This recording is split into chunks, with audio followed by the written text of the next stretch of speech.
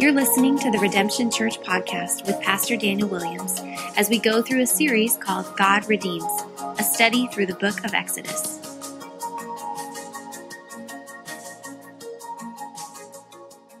Exodus chapter 27. If you have a Bible, open it there. But also I'm going to give you two other places. This is bonus. This is great content, okay? We got a lot of study to do.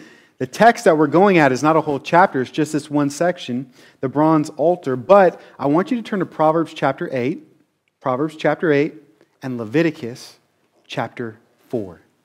We're going to get there this morning, this evening, or whatever time it is when you're watching this online. See how I can recover? That's not. It's totally nighttime right now. We're working through our study of the tabernacle. We're trying to grasp the significance of this section of Scripture that God has given us. And I've just been having a blast teaching. Thanks so much for these long Bible studies to be able to walk through this text with me.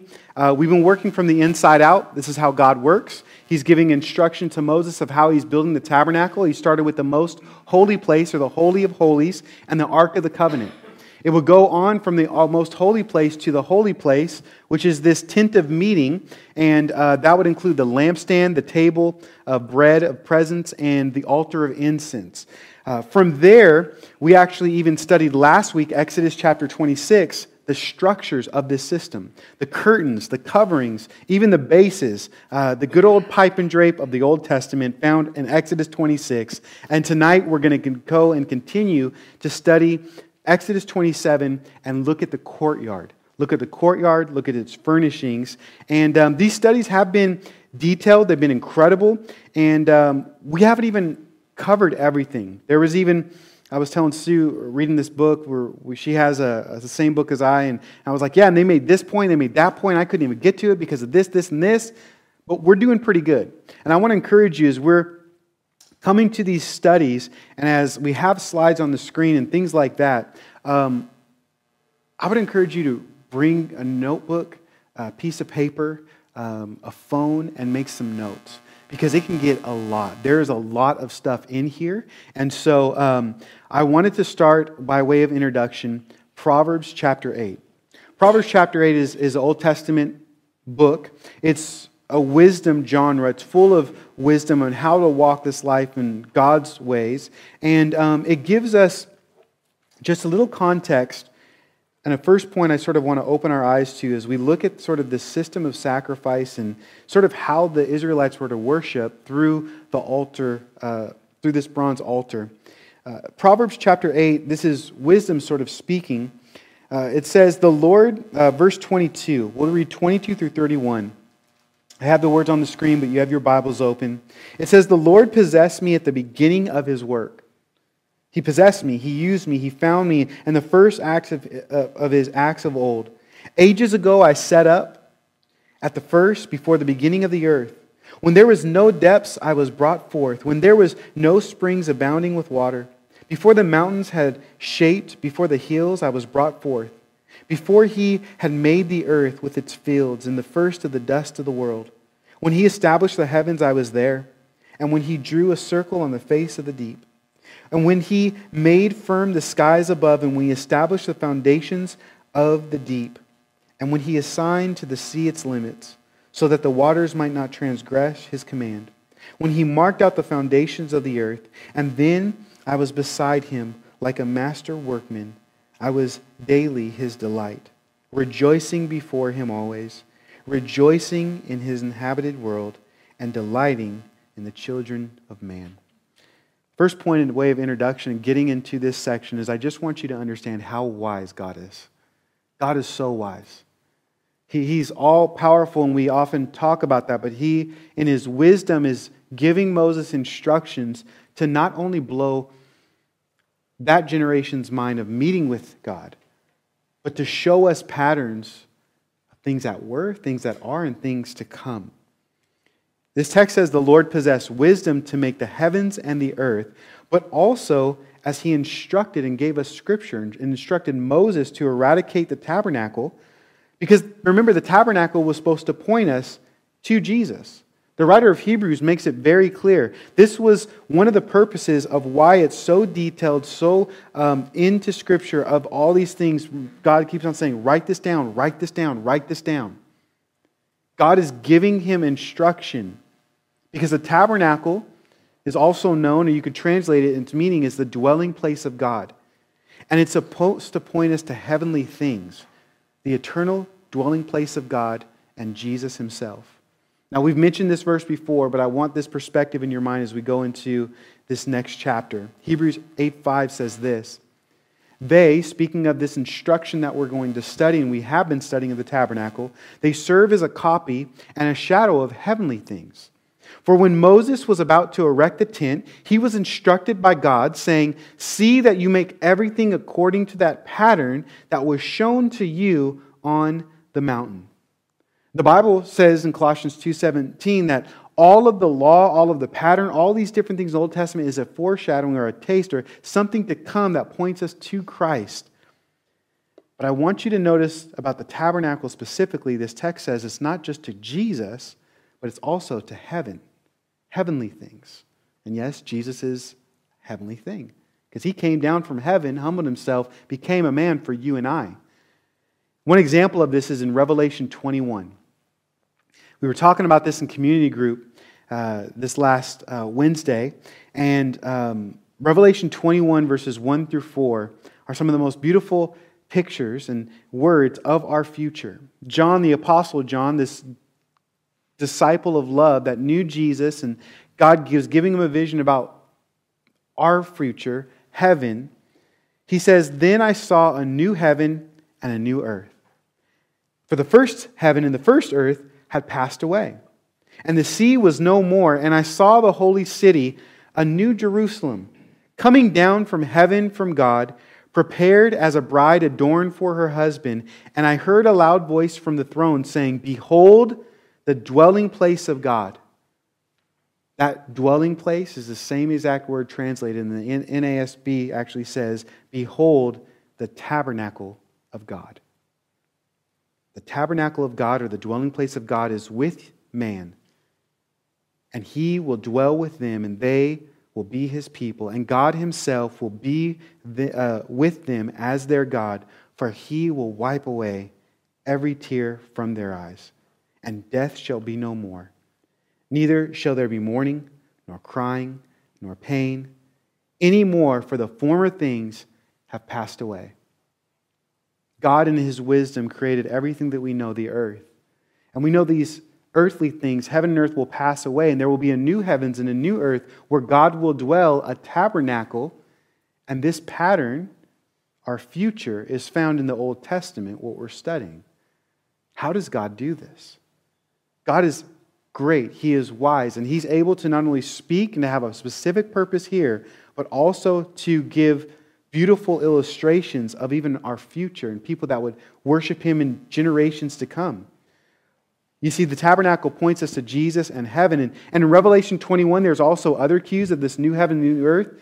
In verses 15 and 16, it describes this new Jerusalem, the heavenly place of God, as a cube, just like the most holy place that we studied.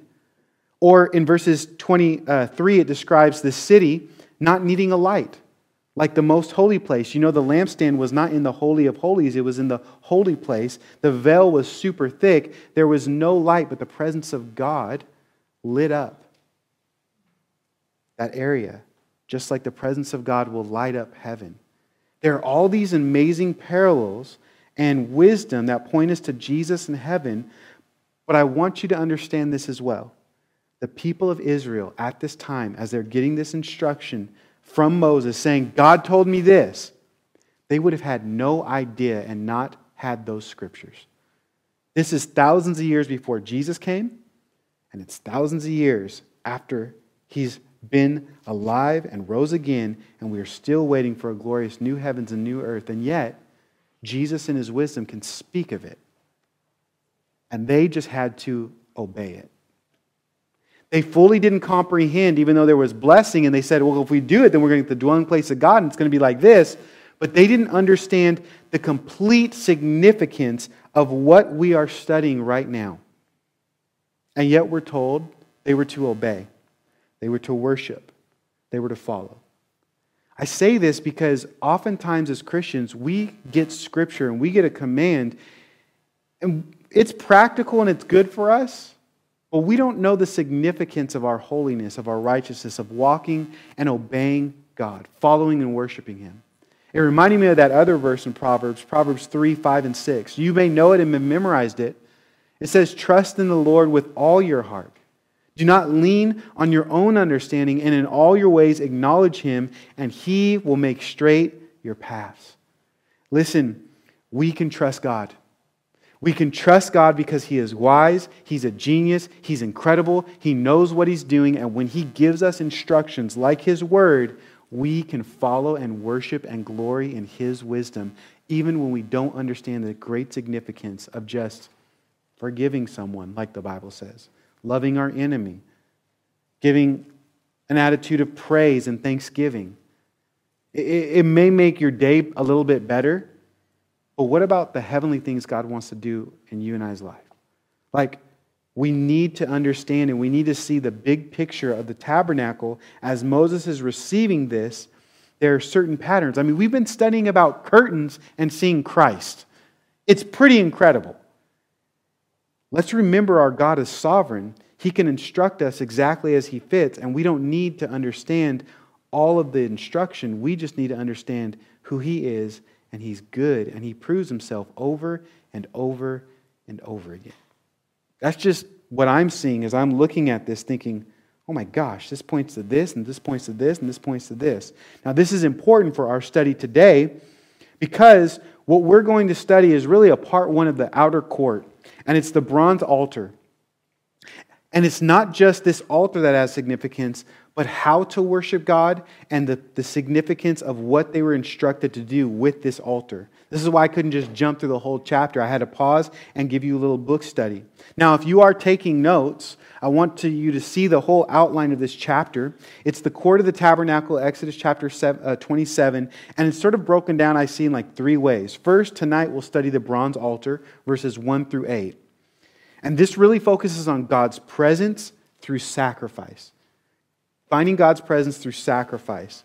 Then next week, and we'll cover these next two sections, verses 9 through 19, God's presence guarded with the outer court and the linen surrounding that. And then oil for the lamp, verses 20 through 21, God's presence with us. It was guarded, but yet it's with us. And so today, we're going to just focus on this bronze altar and how through sacrifice we're able to enter into God's presence. And I just pray that you see and are amazed and in awe of God's wisdom and how incredible He is, possessing wisdom to not only make the new heavens and new earth, our heavens and earth, but even working in our lives. We can trust Him in that.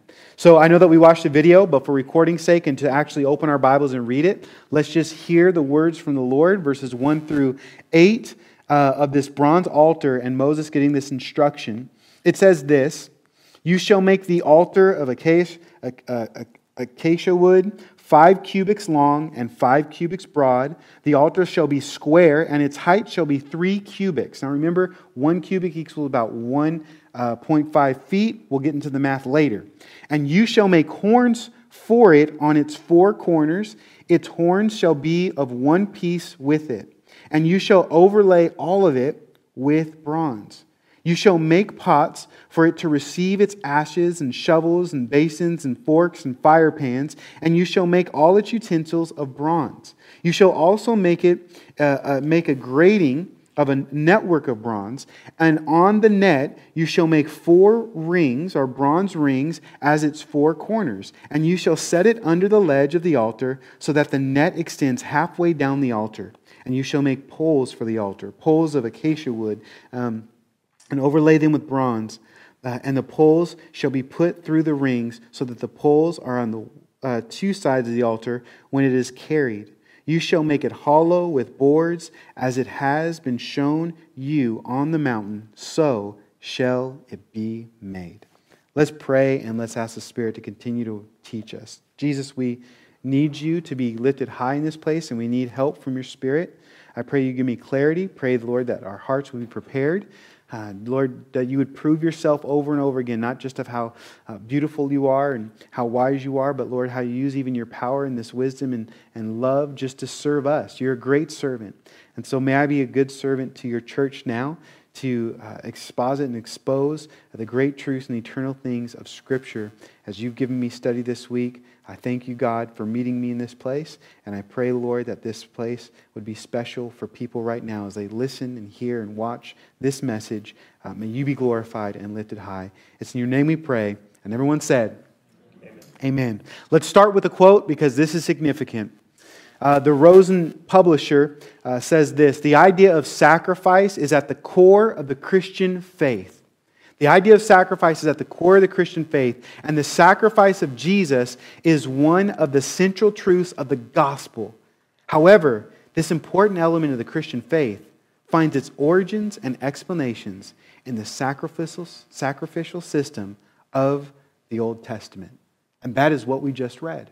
I know it's sort of like a long chapter with more details and cubics and wood and bronze and all this different stuff. But what God is doing through this bronze altar in this text is setting up in His tabernacle a desired way to actually meet with Him through sacrifice, to dwell with Him, to know Him. Now, let me give you another picture because pictures and videos I do think help. As I sort of explain it, you can look at it. Because Exodus 27 covers the court of the tabernacle and its furnishings. There was not only the bronze altar, there was the bronze laver or basin. And this outer courtyard was 50 cubits by 100 cubits. This is 75 feet by 150 feet because remember, we're doing the math, 1.5 feet to 1 cubic. So every time you see a cubic, you just calculate it. And the fence was comprised of 20 bronze posts on the longer side, the north and south side. West and east side, they had 10 posts. Even the direction and way this stuff faces is significant. We'll look at that next week. This post had fire, or it had sort of from the desert. It was very sparkly. It was of fine linen. And we know from the text in this chapter that it was 5 cubits high. So the wall, the outer courtyard wall, was higher than me. I'm a pretty tall guy, but 7.5 feet is usually taller than most humans. So you couldn't just see over this place. If you try to look over the place, you would see silver, a picture of redemption. It had bronze bases. And everything on the outside in this courtyard had the significance of bronze. The east side of the courtyard, well, it had a gate, 4 posts, and sort of like a screen light embroidery, colors of gold and purple and blue and red, like scarlet red, we read in the text. And this was the only way that you would get in and out of the courtyard or the courtyard and get to the tabernacle. It would be a door that they would enter in, like Jesus alluded to and we talked about from John chapter 10, how He is the door to get to the presence of God. And we're going to study the significance of this, but I want you to notice when we think about the courtyard and the tabernacle, this was all a part of the tabernacle. We've been defining the holy place and the most holy place as sort of the tent of meeting, because that's also known as the tabernacle. It gets confusing, I know. But seeing a picture, not that confusing. You go through a barrier, you see beauty, you go and they're inviting, and the first thing that you would see as a worshiper going to the tabernacle was this bronze altar that was just instructed by God to Moses on how to build. Now, let's get the picture of the bronze altar up here, and you'll see the significance in just sort of working. Because, again, it's high. It's also known in Scripture as the altar of burnt offerings, or the brazen altar. It was the large altar that stood in the center of the courtyard. Now, this text says that this altar was 5 cubits long, it was 5 cubits wide, and it was 4.5 feet high. For all those short people or priests, they had to get up on the ledge and actually work the thing. But for most of us, you could see over it, and it would be about yay high, 4.5 feet. Again, we see this acacia wood, but it was also not covered in gold, it was covered in bronze. As we're working through this study, we're seeing the significance of what metals look like. You remember that wood is a picture of humanity, Jesus' humanity, how He became flesh. And in the tabernacle, inside of the tent of meeting, the holy place and the most holy place, this wood was filled with gold. and it was beautiful, and it was an invitation. It talked about how Jesus' deity was pure and refined and holy, and it emphasizes Jesus' deity and humanity. Last week we studied silver and how that signifies redemption. Those were the bases of the tabernacle, that you couldn't get into God's presence without redemption, without this sacrifice and understanding all of these significant things. Now bronze, we talked about a little bit because the clasp of the coverings were bronze. Not in the inside, but on the outside. Inside they were gold, outside they were bronze. Bronze significance and signifies judgment. This is why it was all in the outside courtyard, because this was actually the purpose of Jesus. To come to seek and save the lost, and He would do this by taking on the sins of the world, being judged for you and I. 1 John 2:2 says, not only you and I, but for the whole world, the wrath of God was placed on Jesus on wood, on a cross, and it's actually God dealing with sin in His beautiful plan that He's setting up right now of how to enter into His presence. Everything in the courtyard was covered with bronze, had a significance of judgment, of price for sin, of the seriousness of sin, of dealing with the worshiper as a sinner to enter into a holy place of purity where God was and His presence. How did they do that? You first go through the door or the courtyard and you see the altar. That's what you see. That's how you can't get to the presence of God without looking and going through the altar. Now, there were tools for this altar, as the picture sees. There's these tools of the altar, and they were all covered in bronze. They have some significance. We don't need to get in a rabbit trail and go really, really deep. You could do that on your own, but there are not only just the altar, but there were tools for the altar. Just like how there's certain things, and we look at Jesus' life of how He did ministry and how judgment was dealt with. One, there were shovels. This was to remove the ash from the altar because there was fire going on. The Bible says that fire was lit by God Himself. And so part of the priest's responsibility was to keep this fire going, to light it up. They would use these shovels to remove the ash. There were pitchforks. This would be to place and to move the sacrifices and these animals from the altar and to the altar. They would throw animal sacrifices on this altar. They would also take their pitchfork and move some of these animals off to actually eat, to participate. We'll look at that. There were censers. These were to carry the hot coals to another altar. Now, this is a little confusing, but don't get it twisted. Okay? This is the bronze altar on the outer courtyard. Inside the holy place, guess what? There was another altar, the altar of incense. Okay? We know that that is a beautiful picture of our prayers, of some cool things happening there, but they would actually carry some of the hot coals, so they would need a tool to carry that hot presence into the holy place. And then lastly, there was the sprinkling bowls. And I say sprinkling bowls, gets a little graphic. Hopefully I don't faint. But they would actually slit animals' throats, and as they did that by the altar, they would have this bowl. The priest would usually hold the bowl up and get the blood from the courtyard, and he would sprinkle that on the altar, and on the altar of incense, and even on the Ark of the Covenant in the most holy place. These were the tools the priest used that we'll get into as we look at the garments of the priest, the next chapter, and then what they actually did and how they're significant. Man, aren't you glad you're taking notes? I just feel like I'm giving you a history lesson. You're welcome, okay?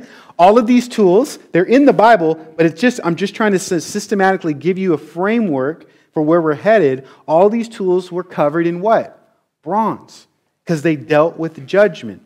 Even the rings and the poles, because this was a portable system, because God goes wherever His people are, and He makes a way for that. For you and I, He gives us His Spirit, removes the sin that we have, places His Spirit within us. He never leaves us nor forsakes us. Right then and there, sin was not permanently removed through these sacrifices. God was dwelling with the people, and they had to pack up all this different stuff. And so they actually had poles, and it was covered in bronze. And you stuck it through the rings, and you carried the altar because it was one piece. It was manageable. The Levites, the priests, they would do this. Now, this doesn't just remind us of Jesus and His great work, but how He accomplished His great work. How He accomplished His great work of our freedom and forgiveness on the cross. It was wood covered in bronze. When we think of wood covered in gold, we think of Jesus' deity. But what do you think about wood covered in bronze? The flesh, Jesus becoming man and then dying for our sins. Judgment on him. 2 Corinthians 5:21 says, he who knew no sin, speaking of Jesus, became sin for us, that we might be the righteousness of God. Jesus bore our wrath on the cross so that we would have his blessing and purified and be holy. This Jesus lifting high and lifted up and dying for us was prophesied in the Old Testament, throughout the Old Testament. And it was actually a picture where Jesus prophesied and said that he would go to the cross and die and rise again. But when you look at the New Testament, like Galatians 3:13, it actually says that Christ redeemed us by becoming a curse for us on a tree. Judgment was always placed on this tree. It was this curse. And Jesus came to die for you and me. This is where we get the idea of substitutionary atonement or sacrificial system, a substitute, that someone would die for another. No greater love is this, that one laid down his life for another or his friend. And Jesus wants to give us this picture, not just on the cross of his love, but right here as God is setting up, this is how you get to my presence. I want to show you something significant. Look to the altar. Look at how God told the people to use it, to worship through the altar to get to God. Now, in order to go really deep, we're going to have to do a little bit of work in Leviticus. You're welcome. I told you to turn there, Leviticus chapter 4. Because we're not just studying what the altar is, but why, how did they use the altar? You see, Leviticus is one of those boring books where you get a whole bunch of this blah, blah, like what does it even make sense? But if you start looking at it, the reason why Leviticus is so important, because it actually shows the people how to worship. How to worship. You remember they were slaves? There was false gods and deities, and God's like, I'm going to make everyone know that I'm the real God, the real deal, and this is how I'm going to now instruct you to worship. This is the instruction of the actual altar, but God says, listen, I'm going to show you how to worship me, what to do, and how to do it. It's not just that we worship a true and living God. There's actually a way that we worship him, and he actually tells us what to do. So I had to do a quick read of Leviticus 1 through 7 just for you this week. You're welcome again. We're going to go into the significance of Leviticus because I think it gives us good insight of what took place at the altar. People were giving offerings unto the Lord and to worship. Now, one handout, I'll give you sort of a quote and a sort of framework, and then I'll just explain story-wise what happened. One handout, in the handout we actually gave you, and we found out a few more of these. This is a sort of a long, I don't know. I really love it. It's like a picture. Gives you symbols, a whole bunch of scripture. You can study it. We have 7 more. I ordered a few more. They're coming in the mail. But on our connection table, you can grab one of these. They're free. It's just a pamphlet. And it gives you all these pictures and the map and the layout and even the tribes of where they are all at. I was talking to someone earlier. They're like, honestly, I've seen this. There was no significant, but as we've been studying it, it's like, this is incredible, right? And so if you don't have one of these, feel free to grab one of these at the connection table. They're free. They're our gift to you, so you can dive deeper into Scripture. And on their big form, because this is just a small pamphlet of a larger book that I have and I read, this quote really stood out to me thinking of the sacrificial system, substitutionary atonement, the altar, Leviticus. The quote goes like this: God wanted to dwell among his people. So how does a holy God dwell among sinful people? First, God required the people to offer a sacrifice for their sins. God told Adam and Eve that the result of their sin was death. Remember in Genesis. God, however, had mercy on humankind and provided them a way to temporarily cover their sin. Instead of immediately requiring their own blood, which would be death, God allowed the blood of an animal to atone or to take away sin, making it possible for the worshipers to enter into God's presence. Now, I want to say that because as I tell you this story and I talk through these things, it can get a little gross and you can be like, wow, why was there a bowl for blood and people and animals dying all over the place and all this significance? It's important for us to understand. You understand that when sin entered into humanity through Adam and Eve, there was a lot of guilt and shame, and they realized the significance of the weight of their sin. And God in His mercy and His love covered them. And the text says in Genesis 3:21, in the garden, God covered them with animal skin, meaning an animal had to die even then, and that sacrifice was made. Because blood had to be shed, life had to be given for sin, because sin produces death. Now, in Leviticus 17:11, I have this here on the screen. It says, "For the life of the flesh is in the blood. And I have given it for you on the altar to make atonement for your souls, for it is the blood that makes atonement for life." This is why, if you continue to read Genesis, even before the tabernacle, Genesis chapter 9, verses 3 through 6, God actually prohibits eating or drinking the blood of animals. Why? Because life in the flesh is in the blood. If you have no blood, you cannot survive, you cannot live. And so the blood of animals had a purpose in this word called atonement. I think in our English language in 1611, the Wycliffe Bible first uses this word because it's an English word. A Hebrew word or a more maybe accurate word would be like propitiation or those type of things. But the English word really defined for atonement is two really words. It's at and one-ment. At one with is really the literal translation.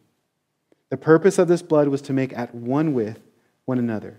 The idea of atonement and how God atones things is God's way to bringing reconciliation and restoration to the problem of human sin and its efforts.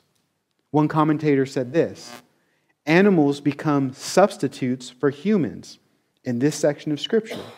A life, an innocent life, for another life, the life of the guilty one. Animal sacrifice then was God's gracious provisions for humans. Interesting how they're always saying gracious and merciful when there's death. But you have to realize in our salvation, because we have sin, we actually deserve death. We're saved by grace and God's mercy because if God didn't intervene or do anything, we would be damned. We would be judged. We would have to give our own account, and that would separate us. We wouldn't be at one with God. We would be separated from God for all eternity, because there has to be a price to pay. Sin, the simple definition, is the rebellion against God.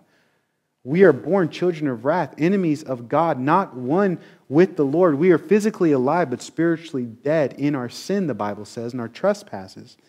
So we need forgiveness. We have this problem as humanity, and the way as Jesus is doing is so beautiful, it's so incredible. As He sets up this altar, God is showing us that we need Jesus and we need sacrifice to get to His presence. And the climax, or the biggest sort of offering there was the guilt and sin offering, the sin and guilt offering in Leviticus chapter 4 through 6. It gives a lot of details, 3 chapters. I'm not going to go into it, but I want to describe to you how a worshiper would worship with this altar at the time. The Israelites would go and see this courtyard, and they'd be camped all around it, and maybe they had their tent close, or maybe it was far back, but they would come to the tabernacle, and they would enter the gate carrying animals, smelling smells, and they would bring their own animal to this altar and to a priest. Now, this animal would have to have no flaws, because it would need to be perfect in a sense, valuable. It was a precious, important sacrifice. It was something that they could have made a living off of, do their thing, but there had to be of some value, and so the worshiper would bring an animal to the priest, and the priest would inspect the animal at the altar.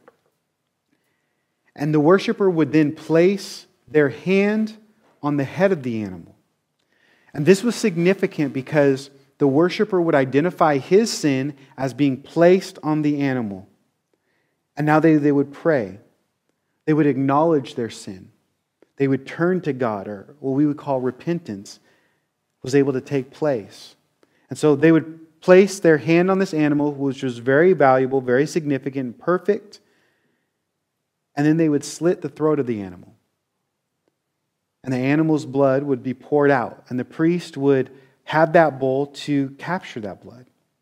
And he would sprinkle this blood on the altar and put it on those 4 horns. Now, those 4 horns had a practical significance because some of the animals that were sacrificed were small, depending on your income even. But others were really big, like bulls. And so when they put an animal on there, they would make sure that these horns, they wouldn't just jump up there, they would be placed in a certain way. That's why they had certain tools and different things like that. So the animal would bleed out, and the blood would not only be poured on the altar, but it would be poured on all of these 4 horns. Now, if you know Daniel, the prophet Daniel, and you know significance in Scripture, horns are a sign of power, significance. And this signified how God had the power over life and over death. That was the framework. Next, the dead animal would be cut up into pieces by a table close to the altar and would be placed on the altar to burn. And this over and over again in Leviticus and in Exodus, and as you see this offering taking place, there would be a great aroma going up to the Lord, and the text would always say, and it was pleasing to the Lord, this aroma. That pleased the Lord, this aroma. Leviticus says it over and over again, pleasing aroma unto the Lord. Because God would honor that and tell them, do that if you want things covered. As the animal was consumed with fire, you would hear skin burn. You would smell like a roast. You would have the smell of sort of a metallic smell from the blood. And you would be surrounded by all of these things going on. The whole process is a very sobering one, and it's supposed to be. Because God in this moment, through this altar, wanted to show humanity and His people how serious rebelling against Him was, what we know as sin. Now we know the doctrine of sin. Romans 6:23 says this, for the wages of sin is death, but the free gift of God is eternal life in Jesus Christ our Lord. This whole process of sacrificing an animal was to teach us how serious sin is, but it was also to point us to Christ and the sacrifice He would make. You see, the Bible says that Jesus came to be our substitutionary atonement, the propitiation for our sins. He came to shed His own blood for the forgiveness and redemption. Ephesians chapter 5 verse 2 puts it this way when you think about altar and what was happening with these burnt offerings and all this stuff going on. Paul would tell the Ephesus church, walk in love as Christ loved us and gave Himself up for us as a fragrant offering and a sacrifice to God. Jesus was our sacrifice on the cross to bear our sin, and it's only when we identify our guilt, reach out our hand, and say, Jesus, take away my sin. I repent. I turn to You. I give this offering. Lord, I need You to forgive, You to do the work. I need blood to be shed, but I am not worthy. I am not perfect. I need to enter the Father's presence. I need a sacrifice. Jesus willingly stepped in to atone for our sin. And this first picture comes on the scene at the very beginning of His ministry, even before He gets baptized. John the Baptizer, or John the Baptist, in John chapter 1, verse 29, he would see Jesus and identify this way and proclamation of this beautiful truth. The text says, the next day he saw Jesus coming toward him and said, behold, the Lamb of God who takes away the sin of the world. It was clear that God the Father was writing this and instructing Moses so that we would know the Messiah to come and how He would actually take away sin. Because remember, it's not just make the tabernacle, but how do you worship? How do you eradicate sin? How do you forgive? How do you go in the presence of God? God is giving all this instruction to them. So you see, even though the worshiper would make this offering, he would have to continually do this over and over again. Because an animal, the Bible says, didn't fully cover his sin. It was just a covering, a temporary thing. And the people knew it, and God declared it. So they would have to continually offer up sacrifices unto the Lord, animal after animal, sin after sin, going to God. But Hebrews tells us that Jesus' sacrifice was different on the cross. Because Jesus is greater than an animal. His blood is more precious. It happened once and once for all. In Hebrews chapter 10, verses 1 through 4, it's like our running commentary. It's like when I give you a book and be like, and the writer, the pastor of Hebrews says this, "For since the law was but a shadow of the good things to come instead of the true form of these realities, it could never, by the same sacrifices that are continually offered every year, make perfect those who draw near. Otherwise, would they not have ceased to be offered? Since the worshipers have once been cleansed, would no longer have any conscience of sin?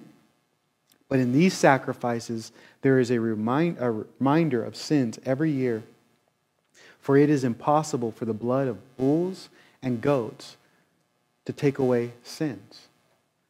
Well, why would you set up a system that was temporary and animals' blood would be shed over and over and over? Like, remember the whole high priest? He would go to the most holy place once a year and he would be scared, like, okay, am I going to die? Am I pure enough? Like, why would this system happen? I thought God knows what He's doing. He does.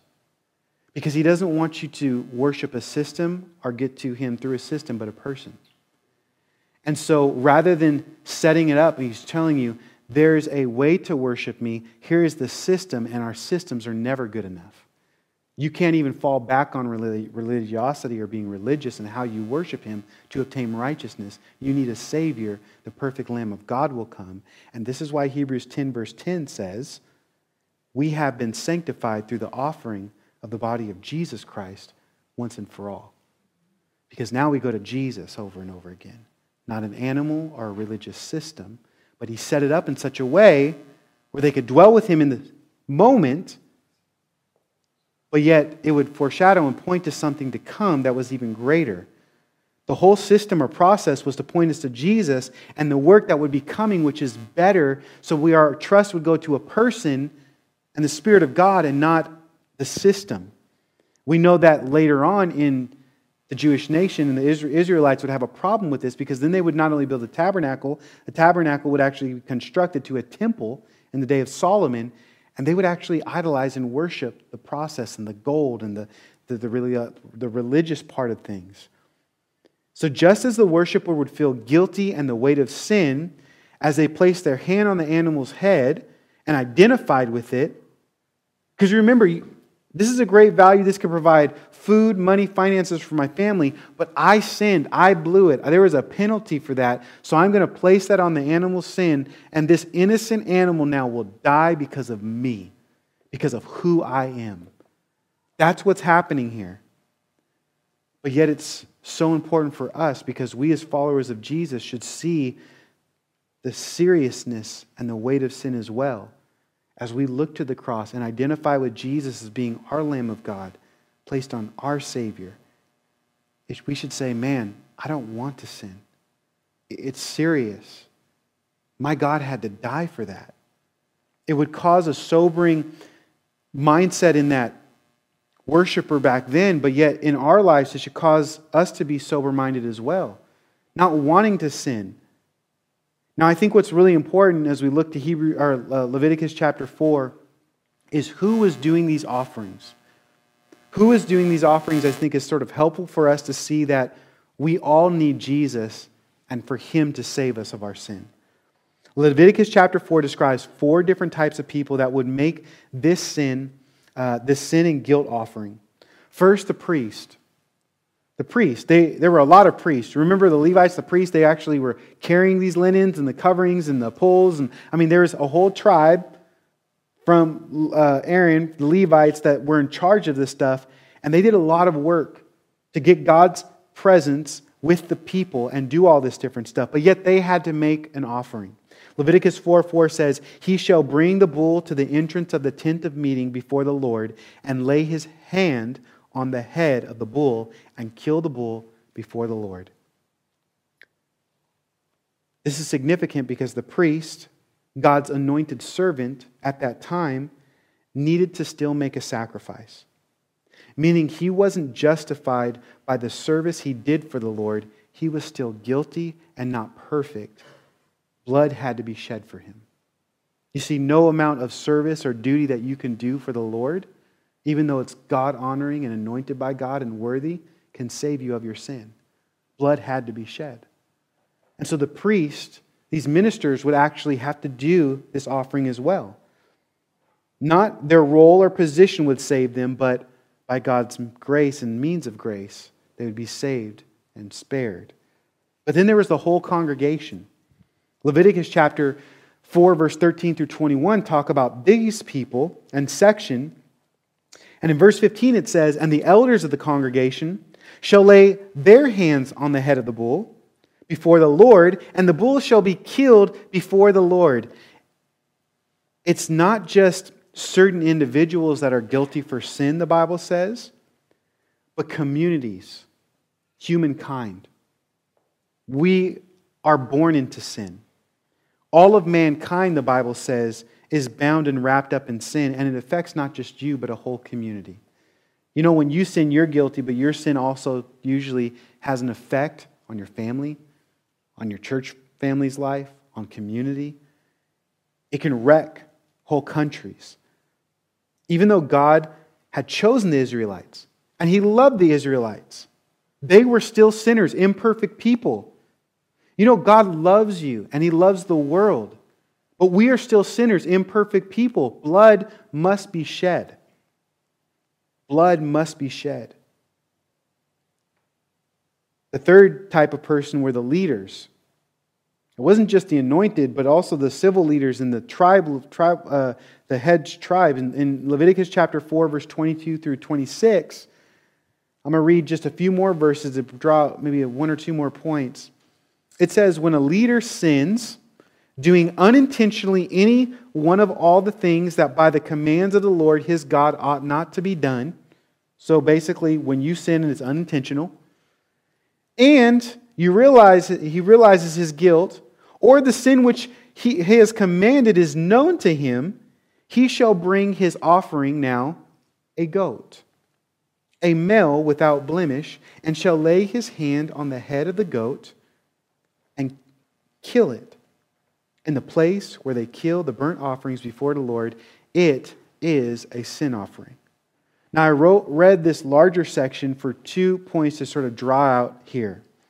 The sin offering was for unintentional sins and intentional sins. It was for the sin where you were aware of. It was called a trespass. There's a line, you cross it. But then it was also for, did you notice, the unintentional sin of that leader? Like even when they didn't even know what was going on. You see, a lot of people in our day and age, they may say, well, I try my best. Like I'm a pretty good person. I haven't sinned and I'm not flat out rebelling against God. I just don't know God. Come on, no one's perfect. Come on, the Bible says that, right? Romans 3:9. No one's perfect, not in one. So I'm not that bad. A lot of people may even say, well, I've tried my best. But here's the thing. The leaders were still guilty for their unintentional sin. I recently heard one person teaching on this and thinking through, and he's like, listen, when it comes to the law, if I'm speeding and I get pulled over and the officer writes me a ticket because I was speeding, but I was just doing my thing, man. I was looking at my phone. I was driving out to music. I was just doing my thing. I went 5 over, 10 over, wasn't even paying attention. It was unintentional. I'm still guilty. You see, you don't even have to have the awareness that you are a sinner to be a sinner. You are still guilty. Blood had to be shed. It was for the unintentional sin and the intentional sin. And I want you to notice another thing about their offering, because it wasn't a bull. It said it was a male goat. There was a lesser price for this sin because of the position they had. They weren't the priest dealing with holy things. There wasn't a whole community. It was just their individual sin. So rather than the value of a bull, which would be more value than a goat, just proportionally with meat-wise, with value-wise, there was a different price to be paid. We need as Christians to acknowledge that there is different sin and consequences for the sins that we commit. We're all sinners, but I'm just going to let you know. There's a difference here if you try to murder me or if you try to lie to me.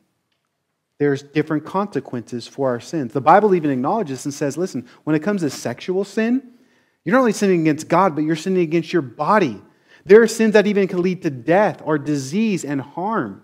There are degrees of sin, and oftentimes we say, well, awesome, because all these people do all these bad sins, but like, I'm okay because I only do these sins.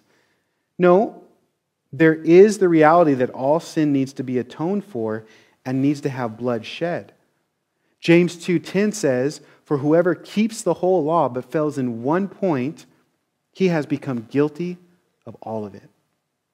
You can have someone who's very kind, very nice, and just a flat-out kinder person than even a Christian. And sin is not harming their lives as much here on earth. But their internal significant problem between God and being right before God, they are still guilty.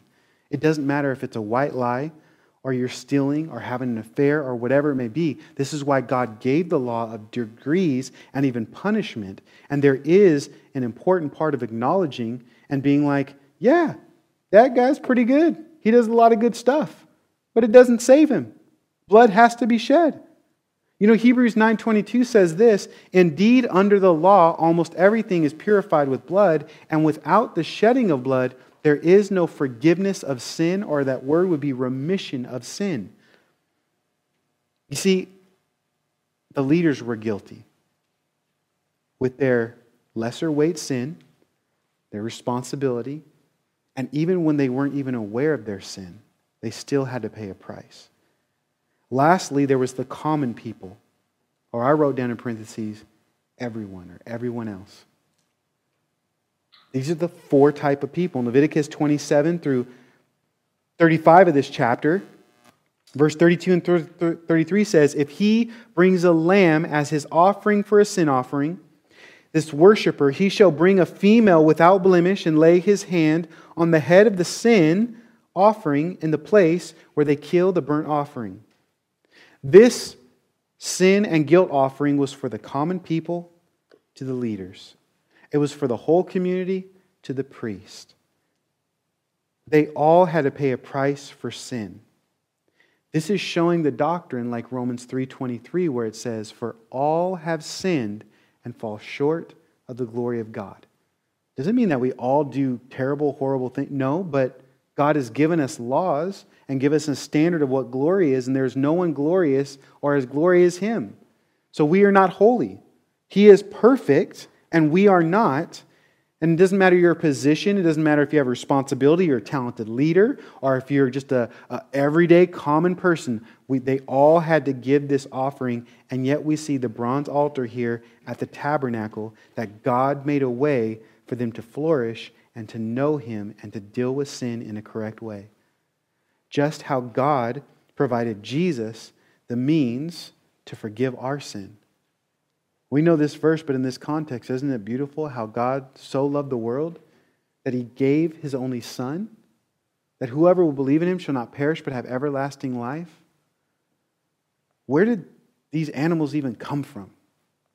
God. Just like all the bronze and the gold and the silver and the treasure and the great came from God. Do we participate in our salvation? Absolutely. Is there faith? Absolutely. But who does the work? Or you could even say the heavy lifting. It's all God. God gave His Son so that we can repent and turn to Him and have access to Him. A worshiper would bring the lamb and place it on the altar, and the Bible says it was pleasing to the Lord. It was pleasing to the Lord. We must identify with Jesus and His sacrifice, the shedding of His blood on the cross, in order to be before God and His presence. Hebrews 9:13 through 15 says this, "For if the blood of goats and bulls and sprinkling of defiled persons with ashes of a heifer sanctify for purification of the flesh, how much more will the blood of Christ, who through eternal Spirit offer Himself without blemish to God, purify our conscience from dead works to serving the living God? Therefore, because of this, He is the mediator of a new covenant, so that these who are called may receive the promised eternal inheritance." Jesus is our great mediator. The Bible says there's only one mediator between God and man. It's Christ Jesus. The mediator, He's the one that our go-to to get to God.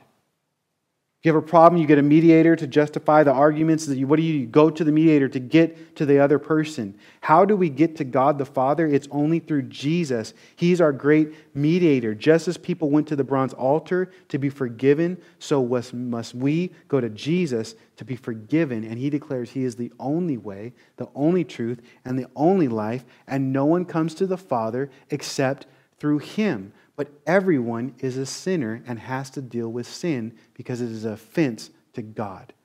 So the Bible says if you do not let Jesus deal with your sin, then you are condemned yourself because now you will have to pay the price of sin.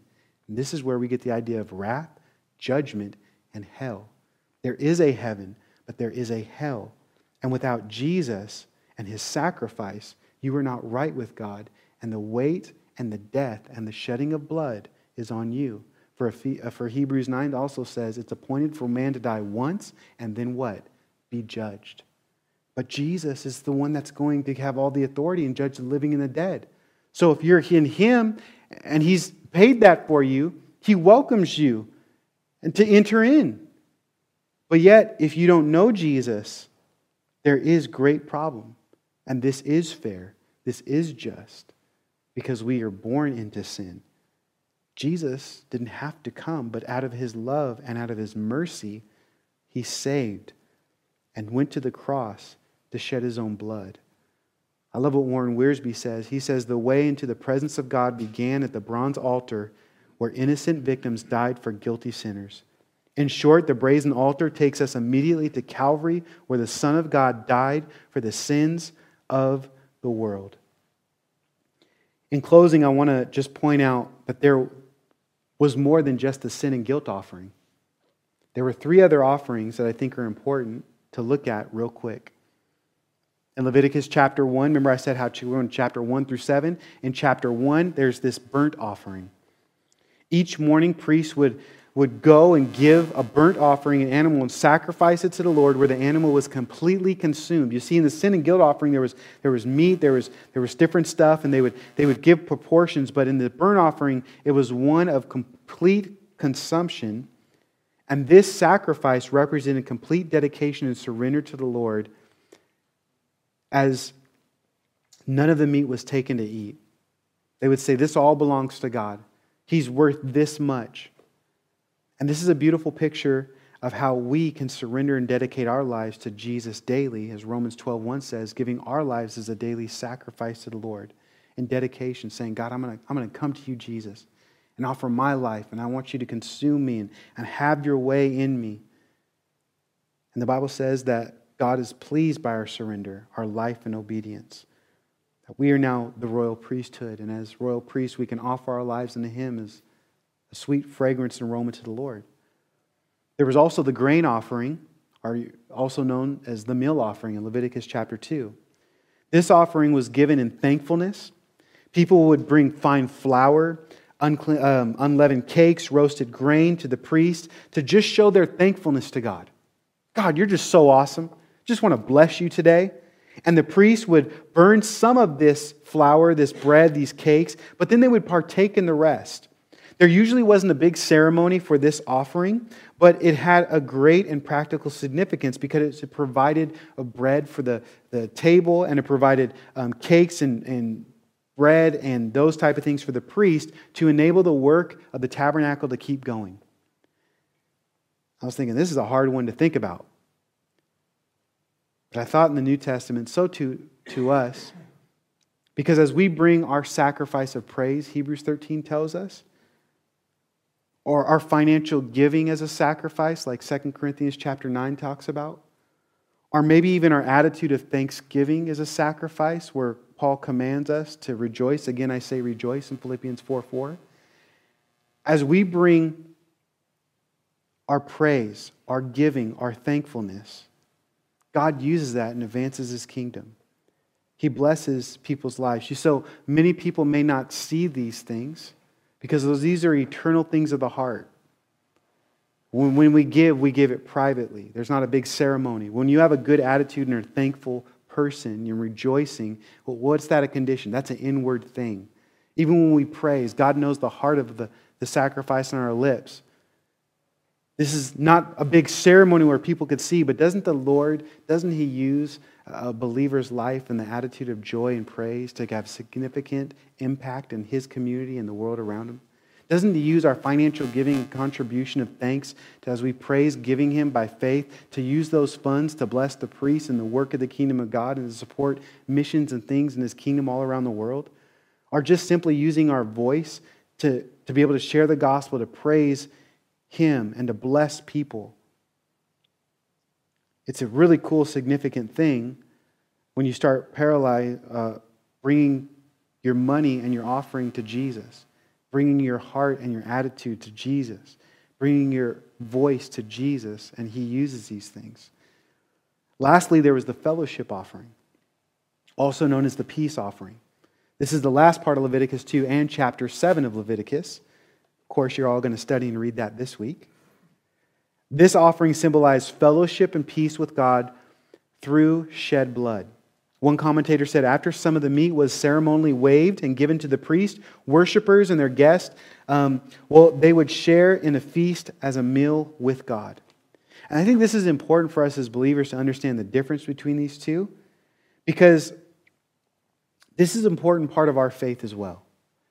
You see, it wasn't just we had an offering to save us from our guilt and our sin, but there was an offering that showed we were saved to God and for fellowship. We weren't just saved by the power of God, but we also have the purpose of God in our lives to enjoy His presence.